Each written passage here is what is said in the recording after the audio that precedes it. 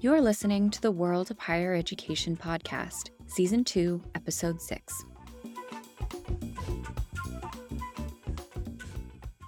Hello, I'm Alex Usher, and this is the World of Higher Education podcast. When it comes to higher education, Africa is in a dilemma. On the one hand, there are enormous pressures to expand access to higher education, ever more so since most countries introduced universal secondary education 20 years ago. On the other hand, the resources available to satisfy this demand, either public or private, are extremely limited. So what gets sacrificed? Well, too often, it's universities' research missions, where the payout is both long-term and uncertain. But that is hardly a costless trade-off. Countries who sacrifice research often incur much higher costs for training future academics by forcing them to study abroad.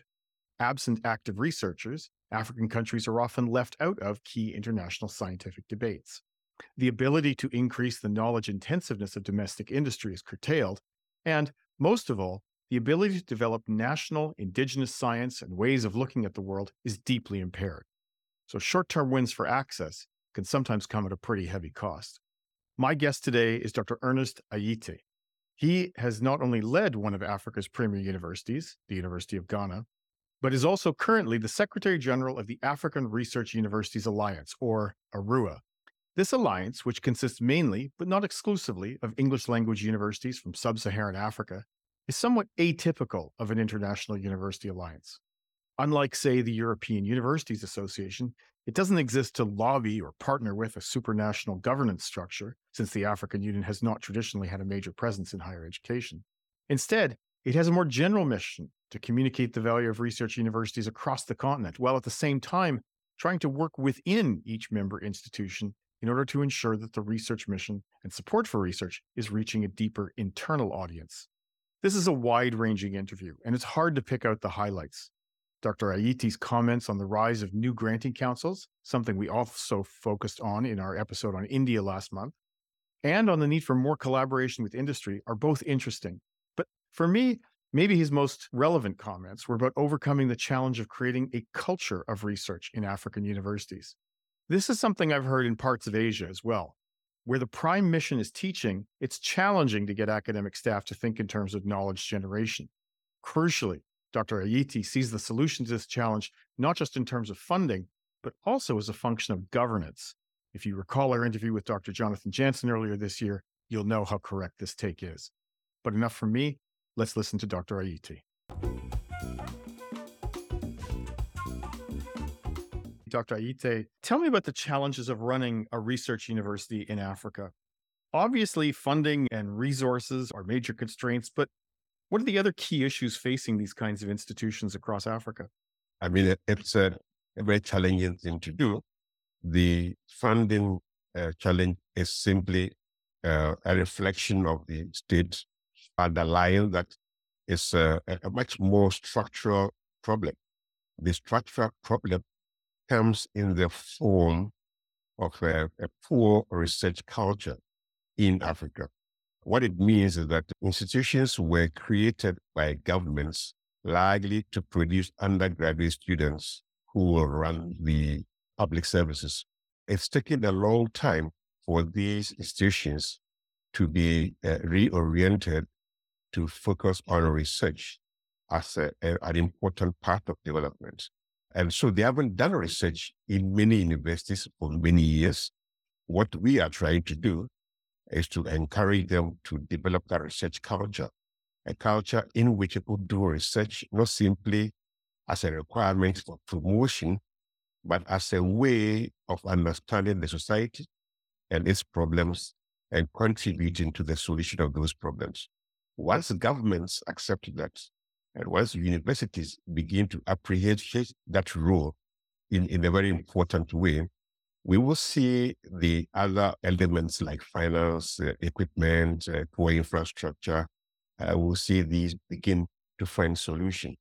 But what's important is for governments to understand that without solid research, you're not going to transform economies. You're not going to have much better run institutions and so on.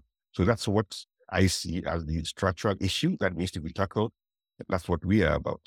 So One challenge I see for African research universities is how do you make that case, right? That's because there's a bit of a conflict between focusing on undergraduates and turning to graduate studies and research. What are the arguments you make when speaking to governments? How do you make that case for a research culture? What's most effective in making those arguments? I make any African government that is listening appreciate the fact that they want to achieve the SDGs. In order to achieve the SDGs, you need to change the way you produce goods and services. You need to change the way you provide health. You need to change the way you provide education and any other thing. And you can't change things without innovation. You can't change things without new knowledge, even where the knowledge is already established. You will have to adapt it to suit the African environment. That requires good research. And you're not going to get that from a university that is overpopulated, a university that is full of thousands of undergraduate students. You got to find a way of putting less pressure on the universities to produce undergrads. And it means you must also be willing to spend more money on supporting them to do research. So having a research university is an expensive thing, but it's worth doing. It's worth doing because without doing it, you are not going to get anywhere near the SDGs. You are not going to improve your agricultural situation. You're not going to improve food security. You're not going to deal with climate change. You're not going to be able to deal with health. So we've got to prepare for that. And you can't do that simply relying on undergraduate institutions. So let me keep on with the subject of governments and how African universities deal with the governments, because it seems to me that governments have a much larger role in the oversight and control of universities than they do in some other places. And the challenge for universities is to often just to insulate institutions from noxious government policies or direct influence. Now, this might not be the same all over the continent. I expect it's quite different in Ethiopia than maybe in South Africa. But how big an issue is it? Institutional autonomy, the ability for institutions to be able to move quickly to make their own decisions about education and research. It's a very important question and a very big issue here. One of the things I have seen is that as African governments continue to support financially their public universities, they slowly begin to ask questions about how the universities are governed and whether the state should not take an interest in how the governance is done. It's a legitimate concern. It's a legitimate question to ask. But I've also seen governments go well overboard by trying to control the governance of the institutions in a more direct manner. And that is something that I find reprehensible and something that should be discouraged. We try very hard in ARUA to make everybody aware. But when you have a situation where the vice chancellors have been appointed directly by the state, it's very, very difficult. So we are slowly but carefully trying to involve a much bigger discussion through civil society for the states in each country to give more freedom and more latitude to universities to run. Being able to regulate the way universities run is fairly different from running the universities. Many governments in Africa cannot tell the difference between regulating and running management. They want to control the university council and they want to use the council to basically implement government's decisions, and that is unacceptable. And there are universities in Africa where the government wants to be involved in the promotion of academics. They want to be involved in the development of the curriculum. People hide behind things like we should be pursuing national development and not simple ivory tower issues. That is important, but you don't have to control universities to do that. It's a very big thing, and we need to fight it. Let me turn now from the issue of university government relations to university business relations. One challenge, it would seem to me, is that while there's lots of good science being done in African universities, in many of the countries those universities are situated in and in many specific industries, there's not a lot of absorptive capacity for that science and knowledge in the private sector. I was doing some work for the World Bank a few years ago, and I spoke to the head of the lab at Redeemers University in Nigeria, where the Ebola virus was first sequenced. And I asked him, doesn't your work have commercial potential? Can't this help the university? And he said, well, look, the pharmaceutical industry in Africa only does marketing and packaging. So who am I supposed to work with? That has to be a massive challenge for the development of that research culture that you stressed at the beginning.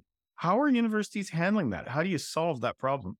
I spent last Monday at the Kwame Nkrumah University of Science and Technology. They were organizing what they call the summer school. And I was invited as a resource person to come and speak on developing a relationship between industry and academia. Their concern basically was, how do we get industry to support what we're doing? How do we get industry involved in what we are doing? How do we get industry to be interested in the graduates that we produce? So it's a very big thing in Africa. One of the things I said many things. One of them was that the industry in Africa is not growing, which confirms the example you just gave with the pharmaceutical industry.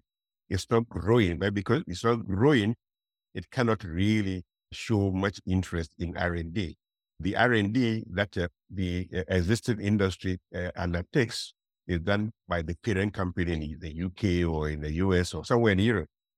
Of course, we can change that. We've got to get governments to have supportive industrial policies, and universities can help governments to develop these supportive industrial policies. Industry must grow. Industry cannot grow without innovation. Industry cannot grow without new knowledge, like which I said earlier about government and national development. So industry that seek to grow and that have less dependence can work with universities in a win-win manner. Universities must prepare themselves to work with industry to improve on their profitability. And it can be done. I mean, in the pharmaceutical industry, your typical firm simply wants to repackage things from India and sell. That has to change. The market is changing. So that there is enough room for collaboration between industry and academia in Africa. There's been a lot of external interest in funding African universities, in particular through various iterations of the World Bank's African Centers of Excellence, both on the west side of the continent and the east side of the continent. My impression, though, is that the resources available to university from these kinds of projects is much larger than what's available domestically. So what happens to these kinds of efforts when an externally funded project ends? What are the prospects for sustainability like in these institutions? Great question. One of the things we preach always is, how do you sustain whatever you receive from outside? How do you make it sustainable? How do you make the whole engagement sustainable? I'm fully aware of the World Bank African Center of Excellence program.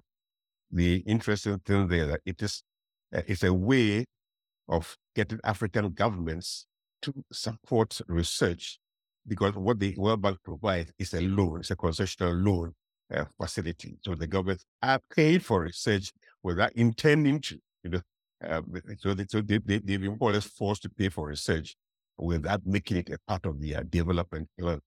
I think the way forward is reflected in what we've introduced through support from the UK government, the Science Granting Council's initiative. I'm not sure if you are aware of it. It's built on the model of the South African National Research Foundation.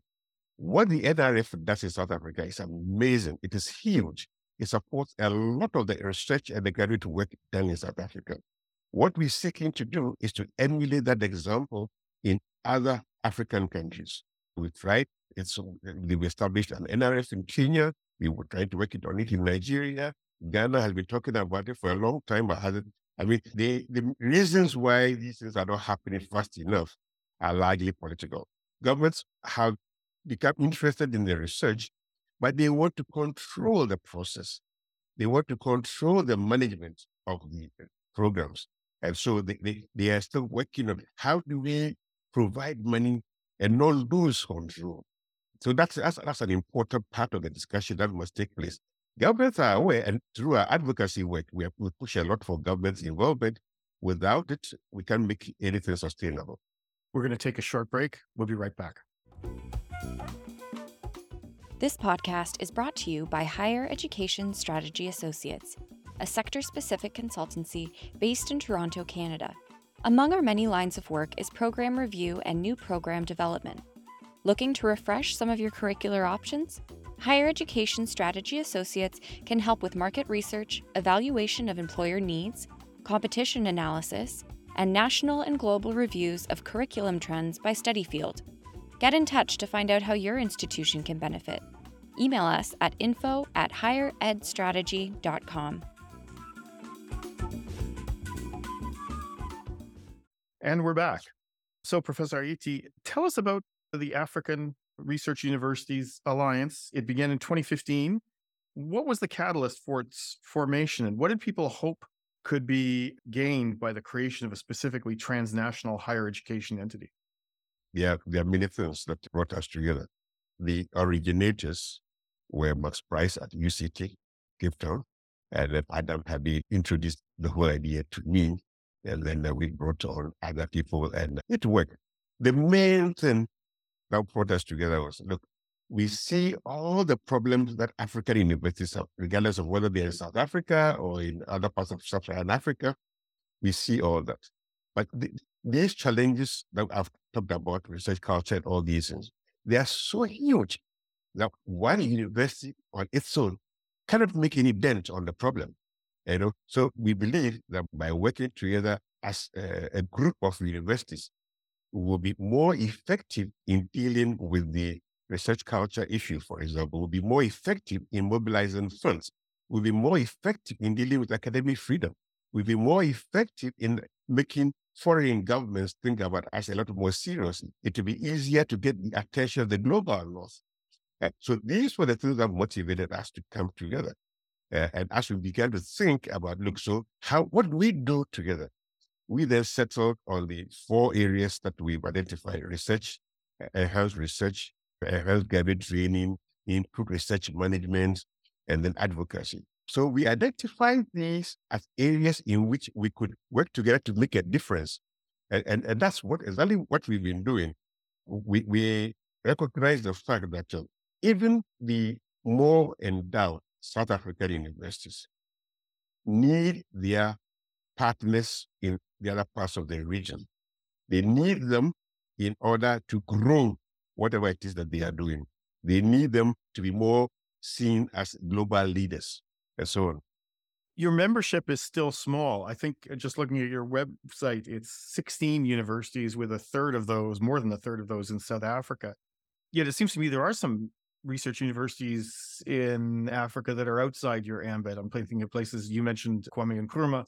There is, SUA and Nelson Mandela Advanced Institute of Science and Technology in Tanzania. Why have you kept it small? Are other institutions trying to get in? Is there an expansion plan in the works? Yeah, there definitely is. We want to cover all parts of Africa, but at the same time, we don't want to grow too large. We are mindful of the fact that if it's too large, it's difficult to manage. It's more difficult to get the buy-in of the vice chancellors and the rectors into things. So keep it manageable. We have agreed to grow up to a maximum of 25 institutions. So our current priority is to bring in more Francophone universities and also bring in more North African universities. So we can be seen to be in the North, the South, the East, and the West. Currently, we have 17 members, 4 members, because we brought in University of Cape Coast in Ghana. So University of Cape Coast is a member. So that's the 17th member. You mentioned Kwame Nkrumah University. We will have a meeting in a couple of weeks, which will formalize the admission of Kwame Nkrumah University. So they will also come in. Obafemi Awolowo University in Nigeria has been reinstated. So once that is done, we'll move from 16 to 19 universities. And then we've also opened the door to what we call associate members. So we began with the University of Mauritius. We've also brought in Kinshasa. We will probably very soon bring in a third. We've also taken a decision that at any point in time, there shouldn't be more than 5 associate members. The associate member category is supposed to be the instrument for bringing up and coming institutions. Interesting. I noticed just from following ARUA on Twitter that this isn't just a club for presidents, right? A lot of these institutions, they sort of focus on the president level, but it seems to me that there's a significant amount of effort in your organization placed on thickening interinstitutional linkages at the vice president level, at the level of deans. What do you think are the principal benefits of making deeper interinstitutional linkages like this? It's a very, very important part of what we do. When we began, it was seen as a club of presidents and vice chancellors. It became very obvious quite quickly that it was difficult to permeate the institution itself, the member universities. So I will go to a university that is a member, I'll give a talk, and strangely, the deans of science and the deans of engineering have never heard of ARUA. But clearly, you cannot change the research culture of an institution if its faculty don't know anything about ARUA. If the students don't know anything about research, if the students don't think about research, the students cannot look beyond their own university. That is what has forced us to suddenly move below the vice chancellor. We do have a strong network of deputy vice chancellors for research in the process of developing very strong platforms for deans of medicine, deans of law, deans of business, engineering, and so on. We've had since June, between June and the end of August, we had a series of meetings with these deans. And we also meeting with librarians, the IT guys, meeting with the health guys. So the whole idea is to force everybody to think research collaboration, research management, advocacy, and so on. And I think it's paying off very well. Today, I get requests from deans of medical schools. How can we facilitate a new platform that will bring deans of medicine together to think about how to transform medical education in Africa? And that's the kind of thing that we want to pursue. We want to see a change in the way we treat engineers. It's for the deans to think about that. And these platforms will make it possible, more effective, and something that is in demand. You've mentioned a few times ARUA's advocacy work, and I was sort of intrigued in that looking at your strategic plans, because normally when universities talk about advocacy, they're talking about a level of government that is parallel to them. So in Europe, the European Universities Association, they're talking to the European Commission. But a lot of that is talking about money, right? There are millions or billions of euros in Horizon research funding. You don't have a counterpart at the African level of government. So when you say you're doing advocacy, who are you addressing yourself to? How do you get the entrees to make the cases to the people who matter? That's a very valid point. When we talk advocacy, we are talking to a much more diverse set of institutions. So the African Union, for example, has not been a major participant in many of the things that are being done. They have their own agenda and they do talk about education, higher education, and so on. So that's which is fine. What we offer them is solid research being done at much, much lower cost than would have been the case if they went outside looking for help. So we are putting a lot of pressure on the African Union, looking for engagement channels and so on. And through our connection with the European Union, I think we are seeing some success, largely because they deal quite closely with the European Union, and the European Union deals with European networks of universities. So that's one way in which we've channeled that. But a part of our advocacy is focused on governments, national governments. I mentioned that earlier. So each of our member universities is expected to lead the charge to making governments aware of the fact that they need to support research universities differently from the way they support higher education in general. One of the messages that I always sell is that differentiation among universities is not a bad thing. Differentiation is good, and governments need to appreciate and support that. It is through differentiation that you foster competition among universities. And that competition is essential. It's essential for innovation. You're not going to get people to discover things without competition. You're going to create an environment in which academics compete with each other. Many African cultures fear competition. We say it's a good thing if it's properly monitored. We want to do advocacy with the private sector, and we want to show the African private sector that good research is available in the region and can be useful to support their work. Finally, what makes you most optimistic about African research universities? If we could see 10 years into the future, how much do you think your members will have changed for the better? Before I was a vice chancellor, I've seen how the university is run. I've had a chance to compare my university to other universities. So when I talk about African higher education, I have a very good sense of what their challenges are. One of the things that I believe I've tried to help ARUA to do is to foster a rethink of the governance arrangements at universities. In what way do you democratize it?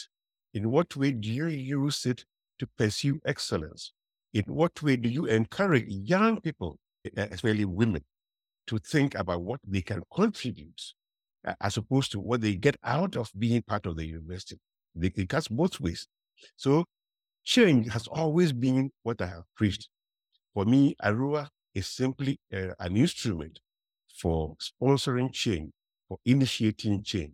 I'll be very happy if in 10 years we have universities in Africa where putting aside money for research is taken for granted. It's a part of the culture. We have universities in Africa that see graduate training in a much more rigorous manner as a part of the university's culture. That would be for me. So seeing vice chancellors in future who think about development, who think about good governance, who think about innovation, that for me would be the hallmark of success. Once that changes, it will be easier to get governments to want to support. Once that changes, it will be a lot easier to get the private sector on board. Once that changes, you'll be having students that are much more committed to the future. That is all the time we have for today. Dr. Aite, thank you very much indeed for joining us. Thank you. Thank you for having me. It remains for me to thank our excellent producers, Sam Pufek and Tiffany McLennan, and you, the listener, for joining us today. If you have any questions or suggestions for future podcasts, please get in touch with us at podcast@higheredstrategy.com. Join us next week when joining us from Israel will be Maria Yudkevich, co-author of the excellent new book, Higher Education in Russia, out recently from Johns Hopkins Press. And she'll be talking to us about the remarkable historical journey of Russian universities from Lenin to now. The World of Higher Education podcast is a Higher Education Strategy Associates production, produced by Tiffany McLennan and Samantha Pufek, hosted by Alex Usher, music by T. Bless and the Professionals. Thanks for listening, and be sure to subscribe on Apple Podcasts or your favorite podcast app.